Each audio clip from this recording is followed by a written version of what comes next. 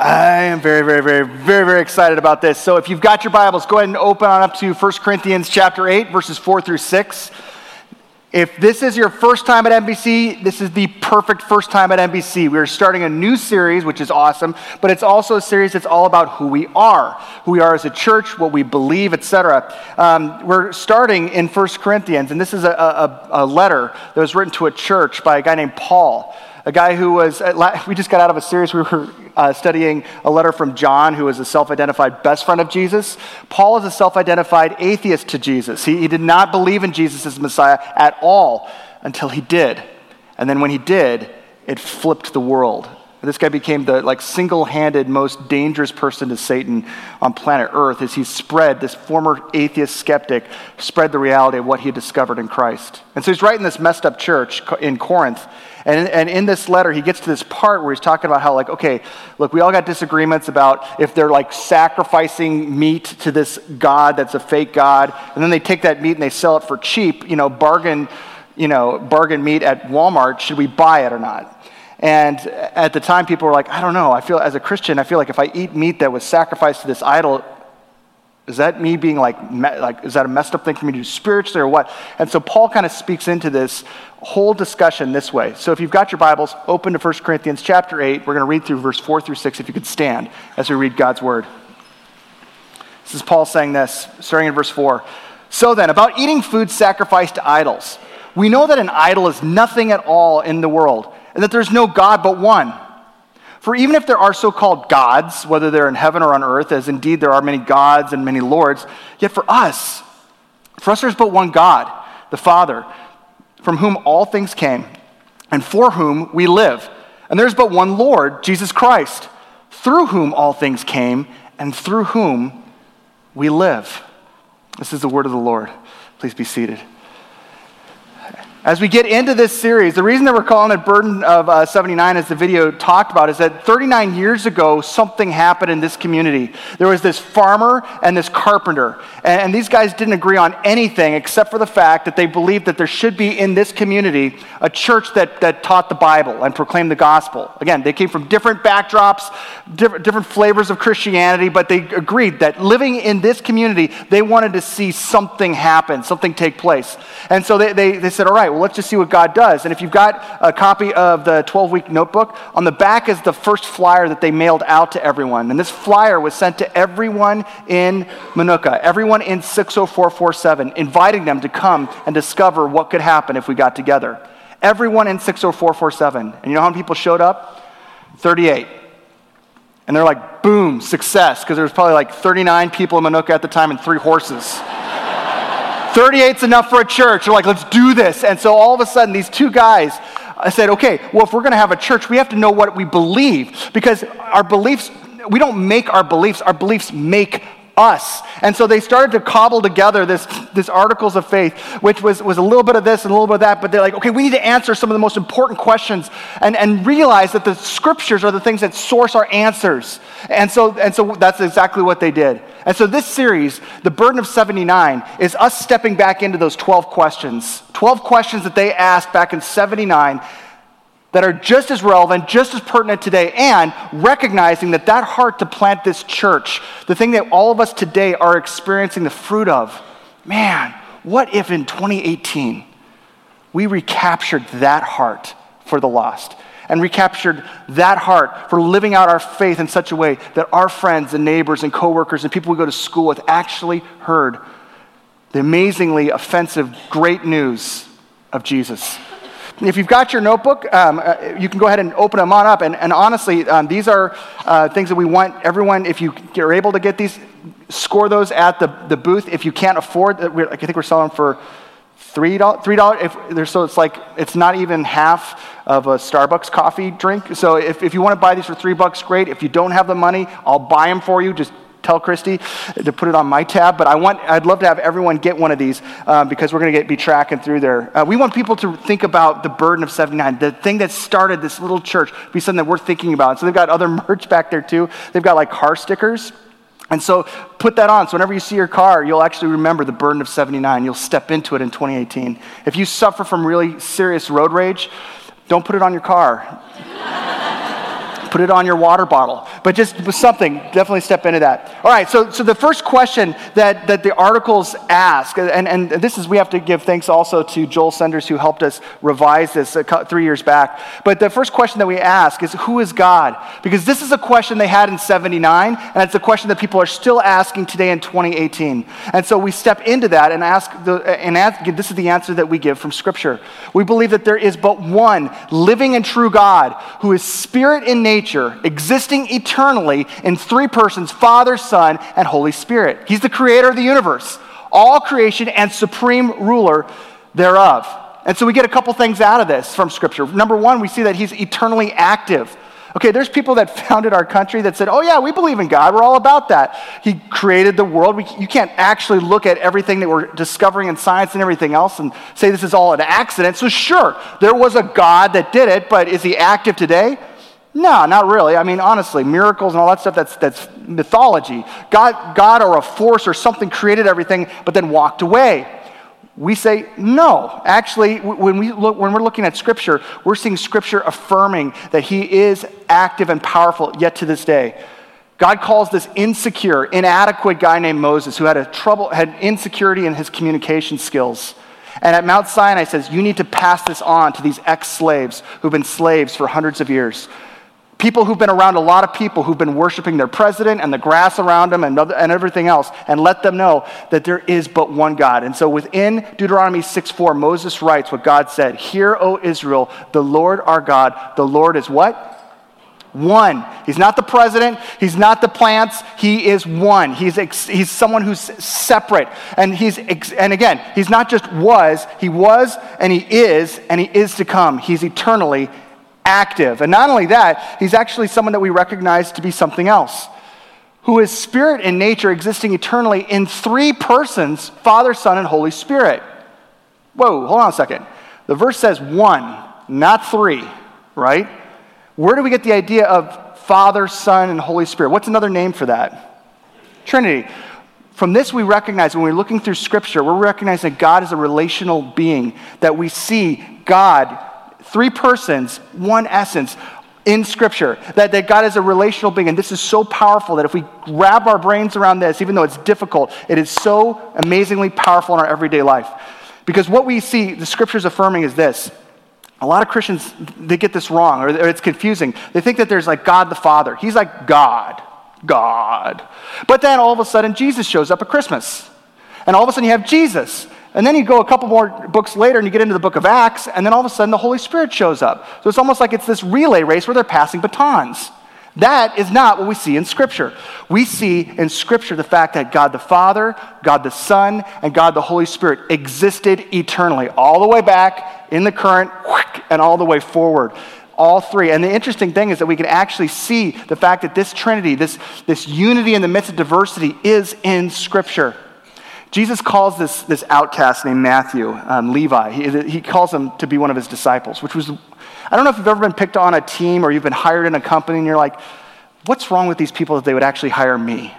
But what's wrong with this team that they would actually accept me onto this team? Clearly they're lowering their standards. That had to be what Levi was feeling. Because Matthew, he had this perspective that he knew that he was an outcast. He had backstabbed his own people to the Romans. He was in bed with the Romans and he was cheating through taxation his own people. So no one liked Matthew, and yet Jesus is like, that's my guy. Come on, you're joining the crew.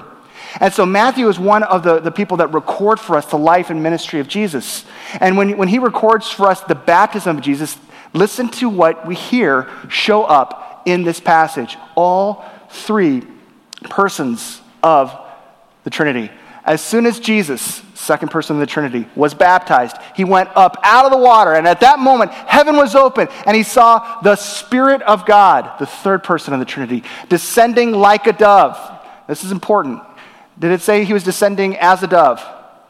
Or that he was a dove? No. If you run like if you run like a gazelle, you ain't a gazelle. You don't like morph. That'd be cool. But that's not what it's saying. As a dove, like a dove. He saw the Spirit descending of God, descending like a dove, alighting on him. And a voice from heaven, well, who's this voice? We'll get the clue in the next sentence. A voice from heaven said, "This is my Son, God the Father, the first person in the Trinity, whom I love, with him I am well pleased. Matthew records for us the fact that this God, who is one, actually is three in one.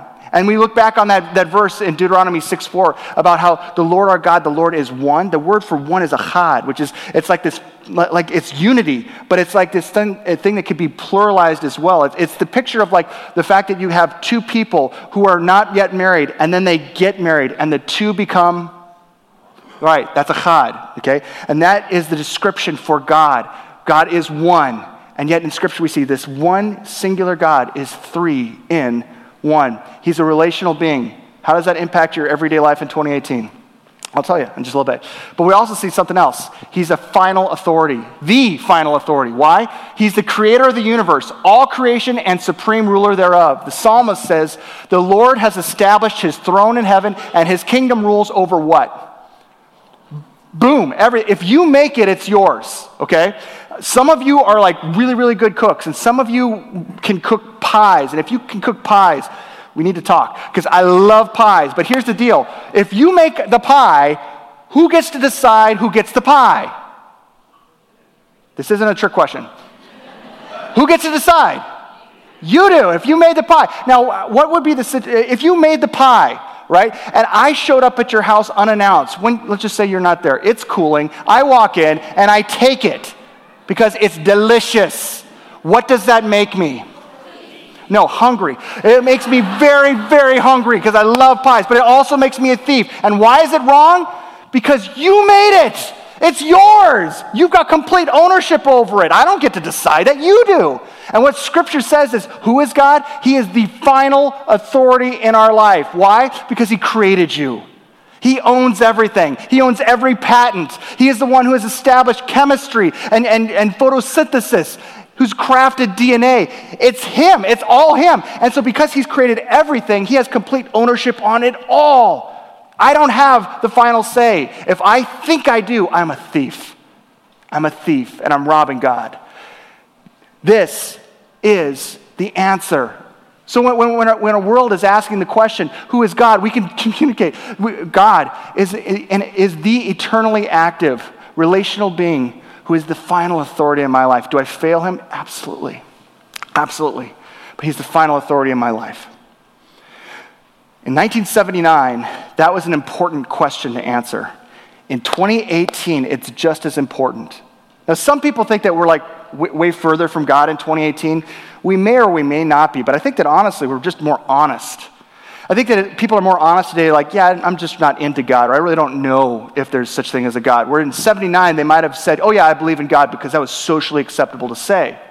In 1979, Dick and Vernon decided, they knew that was a question that needed to be answered. And I would say in 2018, it's important for us to have an answer to that question too, because today, it's far more easy for Christians to get sketchy with an answer. Like if someone's like, so seriously, you're a Christian, like what kind of Christian are you? Because like some Christians think that there's only one way to God and everyone else is going to burn in hell and stuff. Are you a burn in hell Christian? Are you like my grandfather who wasn't a Christian? He's burning in, is that what you're saying? Because like, I mean, seriously, you think that you're the only, do you really think, like actually, like not your grandparents, but you actually believe that there's only one God and everyone else is wrong? Have you ever met people from other faiths? They're amazing people. And they're good people. In fact, they're actually better than you are. So what gives you the right? Who do you think you are to say that there's only one way? So Christians, sketched out by this, are like, that's a good point. You know what?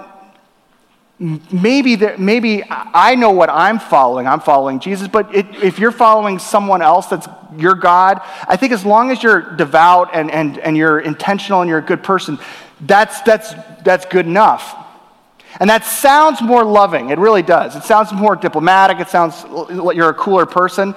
But that is actually one of the least loving things you can do. The most loving thing you can do in this question is to give a clear and honest answer. And let me show you why. If I were to gather my kids, I've got 4 boys, and I know exactly when they were born, and you got Micah, Matthew.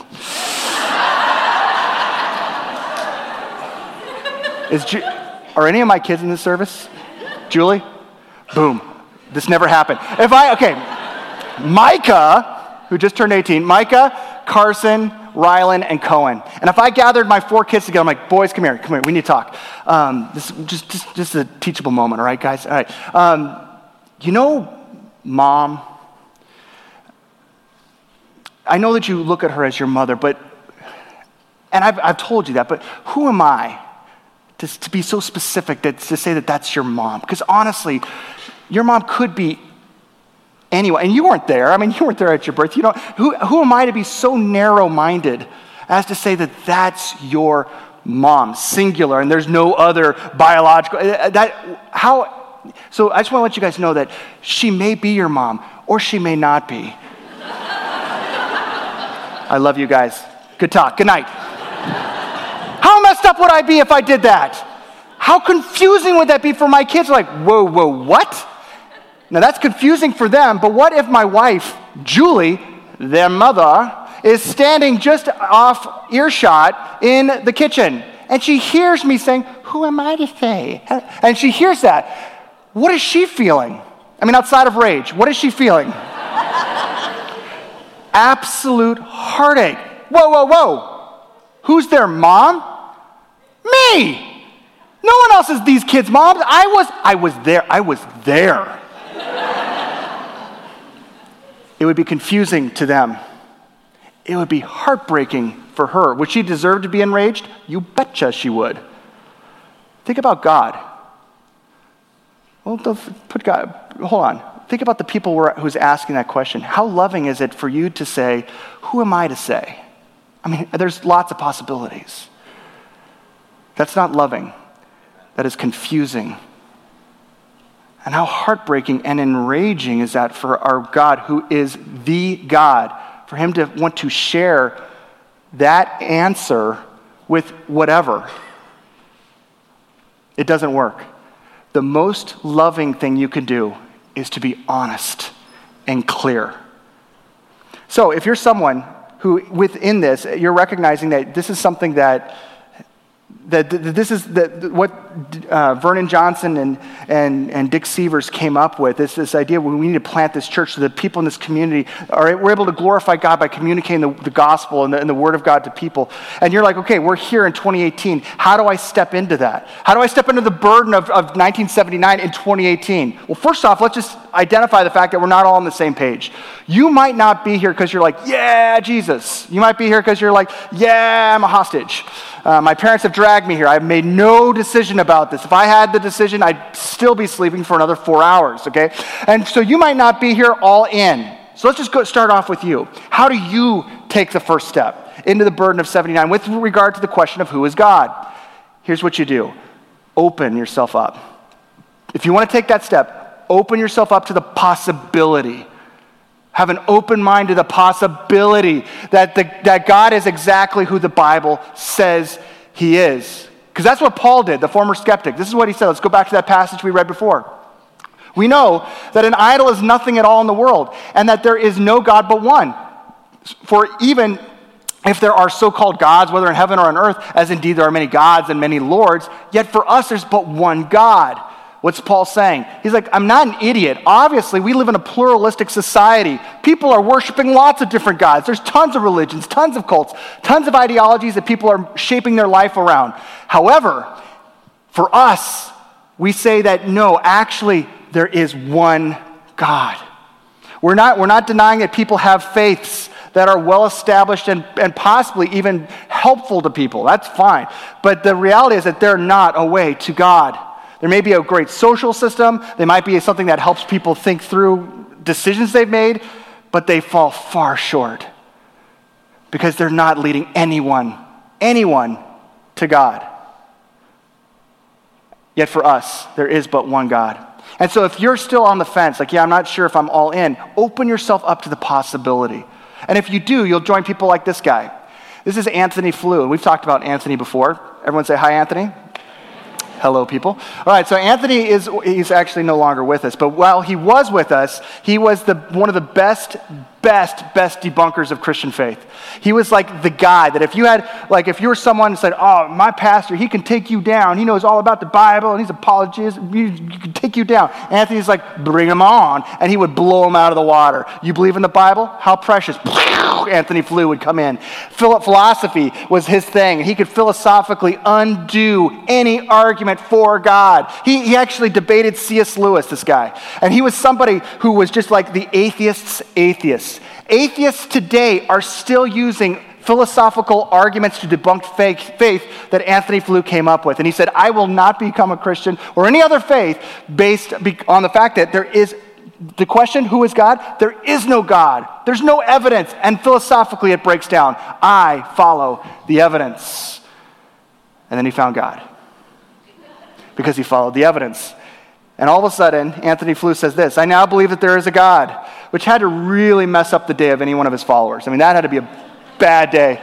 I now believe there is a God. And I now think the evidence does point to a creative intelligence almost entirely because of the DNA investigation. Science spotlights 3 dimensions of nature that point to God. And then as a guy who's not hating on atheists, he was an atheist. That was his crew. He says this, we have all the evidence we need in our immediate experience, and that only a deliberate refusal to look is responsible for atheism of any variety. He's saying, I was an atheist for so long, not because of the evidence, but because I was refusing to look. That it was right in front of me all along, but my hard heart kept me from it. And then at one point, he was able to answer the question, who is God, with exactly who the scriptures say he is. At the end of his life, he actually did come around not only believing that there was a God, but that the God of the Bible, because of the resurrection of Christ, made him the one that he put his faith in. But not just Anthony Flew. I mean, Voddie Baucham. I mean, this guy is a guy who didn't believe in God because he didn't hear the gospel. He was a guy who had a single-parent home, and he would say his life was rough. There was no, oh, God is so good and he makes life so good, that's why I should believe in him. No, his life was very, very difficult. Mad, crazy, smart, all the way through. Goes off to college, still not a Christian. And in college, he hears the gospel for the first time. But because he's got all of this life history, you have to prove it to me. And so as a skeptic, he started to unpack and understand that the validity and the veracity of the Bible, the thing that we're talking about tomorrow night here at the church, was the thing that actually helped him say that the answer to the question, who is God, could be answered with exactly who the scripture says that he is. You got philosophy that all of a sudden got turned over to God, life experience that got turned over to God. Then you got this guy, Francis Collins. I love this guy. This guy's he's a guy who was the head of the Human Genome Project, and his job was to map out DNA. Map out DNA. Let me just say what map DNA. I can't map out Shanahan. This guy's mapping out DNA. And all of a sudden, throughout this whole thing, leading all up through his life, he was not a Christian. He knew enough about Christians to say, you go to church to learn how to do music, but don't listen to anything they're saying because it's crazy. It's crazy. And so he goes through his whole life, and he says this. Francis Collins said, I became an atheist because as a graduate student studying quantum physics, life seemed to be reducible to second-order differential equations. I have no idea what that means. Mathematics, chemistry, and physics had it all, and I didn't see any need to go beyond that. Until the deeper he got into science, the more he could no longer explain away the amazing intricacies and patterns that he saw that ultimately led him to be able to map out DNA that pointed to a creator, and not just a creator, not just a force, but the God of the Bible. Who is God? Exactly who the scriptures say he is. And Francis Collins today would call himself a strong Christian who affirms scripture. If you don't want to believe Anthony Flew, if you don't want to believe Voddie Baucham, if you don't want to believe a smart guy like Francis Collins, then just listen to my mom, okay? My mom is someone who grew up, and it wasn't philosophy, and it wasn't life experience, and it wasn't science that kept her from Christianity. It was her parents. Her parents were the biggest hypocrites as far as Christianity was concerned. They would show up a couple of times a year at church and drag my mom to church. And my mom saw how whatever was affirmed in here on Sunday didn't make it out to the parking lot.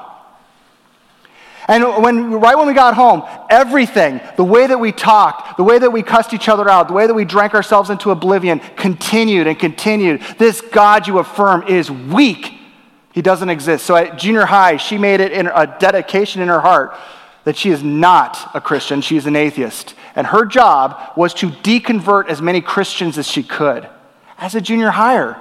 It's like she's got an anti-Jesus youth group or something. And then all of a sudden she gets invited to this rally thing at her school, after school, they were having this Christian rally, and her friend was a Christian, and she hadn't yet deconverted her.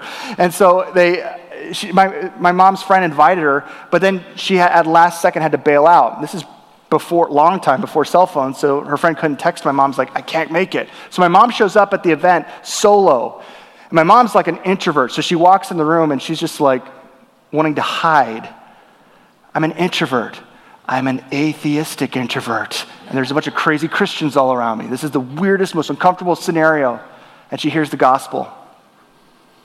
And from that moment on, my mom could answer the question of who is God? Exactly who the scriptures say he is. And she affirmed that reality from that moment on. The hypocrisy of her parents was not enough to overwhelm and overcome the truth of who God is. So, if you're on the bubble, if you're on the fence, open yourself up to the possibility that God is exactly who the Bible says he is. If you've already done that, then take the next step. Embrace the gravity and the greatness of God. That this is not just hypothetically or in the abstract God exists, but that he actually exists and that he has intersected time. We see that in that passage that Paul is writing. He says, yet for us there is but one, what? God. That means that he's God, and he is great, and he's beyond all of my everything that I've been putting in my life and shaping my life around and revolving my life around pales in comparison with him. As a follower of God, I'm not simply having an application on my life, like this cellophane wrapper of God that I kind of put on or I take off. I actually recognize that God is above me, and his greatness is above me. When I was studying this, I just wrote down, he is greater than my failures, greater than my doubts, and greater than my hopes and dreams. He's beyond religion, beyond expectation, and beyond my control. But he's not beyond reach. He is not beyond reach. In fact, he's right here. He's close. In the book of Acts, Paul, this guy who was a skeptic, was an atheist to Jesus, and is now a follower of Jesus. He goes into a room or an area filled with all these people who worship lots of gods. And he starts to discuss intelligently with them about the one true God. And he says, you know what? You know that this God that I'm talking about, the one true God, he actually has ordered the whole universe. He is great. He is great beyond measure. And you know why he did that? So that you would ask questions. So that you would start grasping for answers. And that you would realize in the grasping of these answers that ultimately you would realize that this God that seems so far off is close. In Acts 17, he talks about how close God is. You want to take a step into the burden of 79 in 2018. Realize that this God is not just God in the abstract. I believe in him. He's close. And he has intersected the timeline of history with what Jesus did, and he's intersecting your life right now, which leads you to the next step, which is to let the person of God shape you into a person like God. Let the person of God shape me into a person like God. God does not simply want you to believe. He wants to transform you. And belief, true faith, will transform you. Let the person of God shape me into a person like God. Let me tell you what I mean. When we get back to that passage, we have Paul saying, yet for us there's but one God the Father, from whom all things come.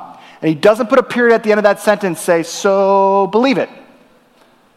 He doesn't say, God exists, so have that in your heart, write it down, I believe in God, and walk away. It doesn't matter what you do after that.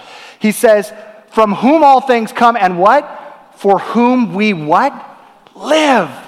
We are living for him. We're actually saying, I am opening myself up to be shaped by this God. And this is the amazing thing we have in Christianity, because we can look back to the person of God to make us into a person like God. Why are you against racism? Because it's socially acceptable? Like back in the 50s and 60s, you'd be a racist, but it's 2018, so that's like taboo, and so you don't want to do that? That's why you're not a racist? Are you not a racist because people around you are not racist, and you don't want to stand out? When we look at the person of God, we see within the Trinity, God the Father, God the Son, God the Holy Spirit. We have a picture of diversity. In the midst of diversity, we have unity. We have love. Love predated people. God did not create humanity because he had a deficiency of love. I just need to be loved and worshiped, so I got to create someone to get that. He had, before time, perfect love being expressed. God the Father, God the Son, and God the Holy Spirit. When he creates humanity, who we are created to worship him and love him, but when he creates humanity, he's not creating us because he needs it. He's creating us so that he can give it, so that he can craft us in the type of people who can receive God's love and be able to return that love. When you look at the people that are different from you, you cannot find in nature a picture of where tribalism doesn't make sense. In nature, you stick with your own kind, and you're only going to be symbiotic with one or two other kind of species that serve your purposes, and if they don't, you kick them to the curb. In nature, the strong survive, not the weak. We have a different picture for the way that we interact with other human beings. It's not built and based on our species. It's built and based on who God is. And when we can see God, all of a sudden, the bigotry and the racism, they get kicked to the curb. The lack of care for people who are outside of our tribe, kicked to the curb, because we have a picture of unity in diversity. In God, we have the holiness of God. And because of the holiness of God, we recognize that I can no longer be a person that says, whatever I want to do is what I'm going to do. And I'm just going to basically follow my heart and shoot from the hip. And continue to think that I'm not going to be making terrible, epic fails with the relationships in my world if I do that. No. As a person who's a follower of God, I'm saying I want the person of God to shape me into a person like God. He calls me to be holy, and I stink at it. But he calls me when I'm coming back time and time again to those decisions to say, I don't want to shoot from the hip. I don't want to be my own person. I don't want to follow my heart. I want to be shaped into someone like you. Which means that ultimately we make this decision. We completely surrender all of me, all of us to all of him. We completely surrender all of us to all of him. Paul gets to the end of that part where he says this. He says, yet for us there's but one God, the Father, from whom all things come and from whom we live. And there's but one Lord, Jesus Christ. Like he could have stopped it. He could have put a period at the end of the sentence. Look, I've already talked about the fact that there's only one God, but he doesn't. He comes back to it and he says that there's but one Lord, Jesus Christ, through whom all things come and through whom we live. And that word for Lord right there in yellow, that's the word kurios. And it's this Greek word which means this, because we think of Lord and we think religion. Don't think religion. Kick that out. When you hear Lord, just substitute with the person who calls the shots. In my world, in my life, I am surrendering all of me to not my desires. I'm surrendering all of me not to my addictions. I'm surrendering all of me not to the relationship that I want to impress. I'm surrendering all of me not to my job, not to my family, not to my hopes and dreams.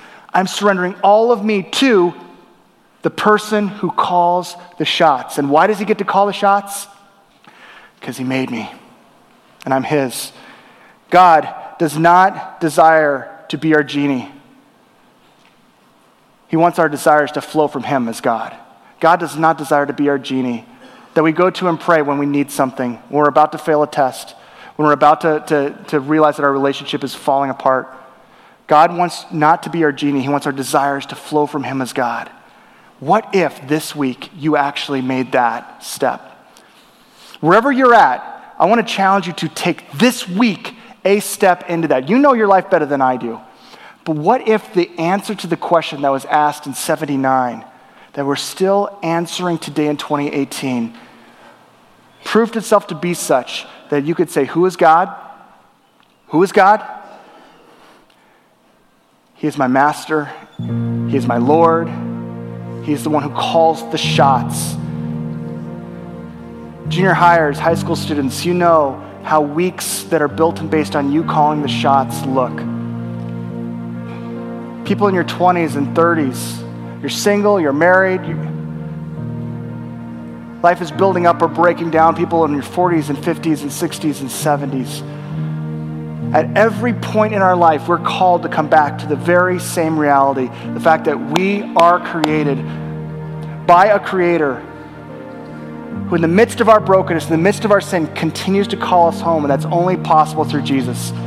But Jesus told people, this thing that I'm teaching you, it's new wine. It's this thing that's a refreshing new reality in you. It's a start that you need to step back into. And no matter what you've done up to this point, it's not too far. At this point on, surrender your life to the Lord, to the one who calls the shots, your creator, the eternally existing and active relational being who is our final authority. Amen? Amen. Lord Jesus, each one of us in here wrestle with that. We struggle with it. We all have an experience of coming to a point of possibly affirming that you are there.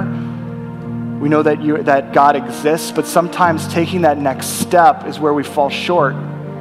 Sometimes answering that question of who is God is fumbled. Lord, I pray that as we're taking steps into this fall series, but that this will be a milestone in our heart and our spiritual walk. That we'll be able to affirm who you are, the God of the Bible, the God who has intersected our life, the God who's the definition of love, the God who has brought us back from darkness, and the God who's not done with us yet. That we'll actually surrender our lives to him, to you. And we will give you thanks and you glory as the world around us who still doesn't have an answer to that question hears and sees it from our lives. We give you thanks for that. It's in Jesus' name. And all God's people said,